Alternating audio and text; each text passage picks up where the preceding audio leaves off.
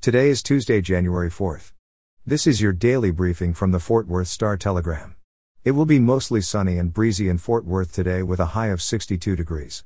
Our top story today: during a second consecutive year of a spasm of gun crime in Fort Worth, more people were intentionally killed by another person in the city in 2021 than in any year since 1994. With 118 homicide victims, Fort Worth struggled to tame exceptional violence and the attendant misery. An explanation for the 27-year record high and an understanding of why similar homicide increases have occurred elsewhere in the country is a focus of unsettled study in criminology circles. In 1986, Fort Worth recorded 202 homicides, its record high, as crack cocaine sales burgeoned. In 2020, 115 people were slain in Fort Worth. In 2019, there were 71 homicide victims.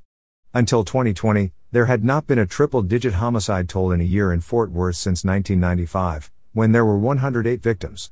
The city's population increased by about 460,000 people between 1994 and 2020.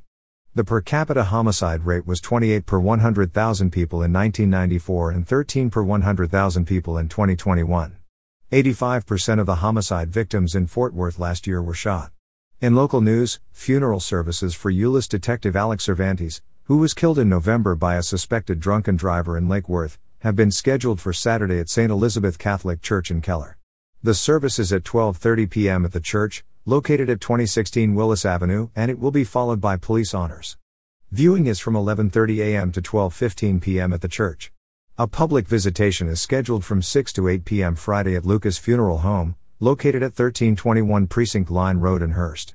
Cervantes' wife, Priscilla, who was critically injured in the crash, was released from a Fort Worth hospital just a few days before Christmas.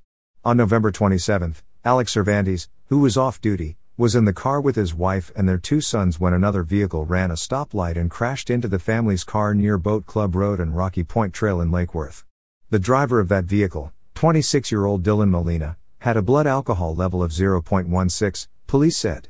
Molina remained in the Tarrant County Jail yesterday with bond set at $304,500.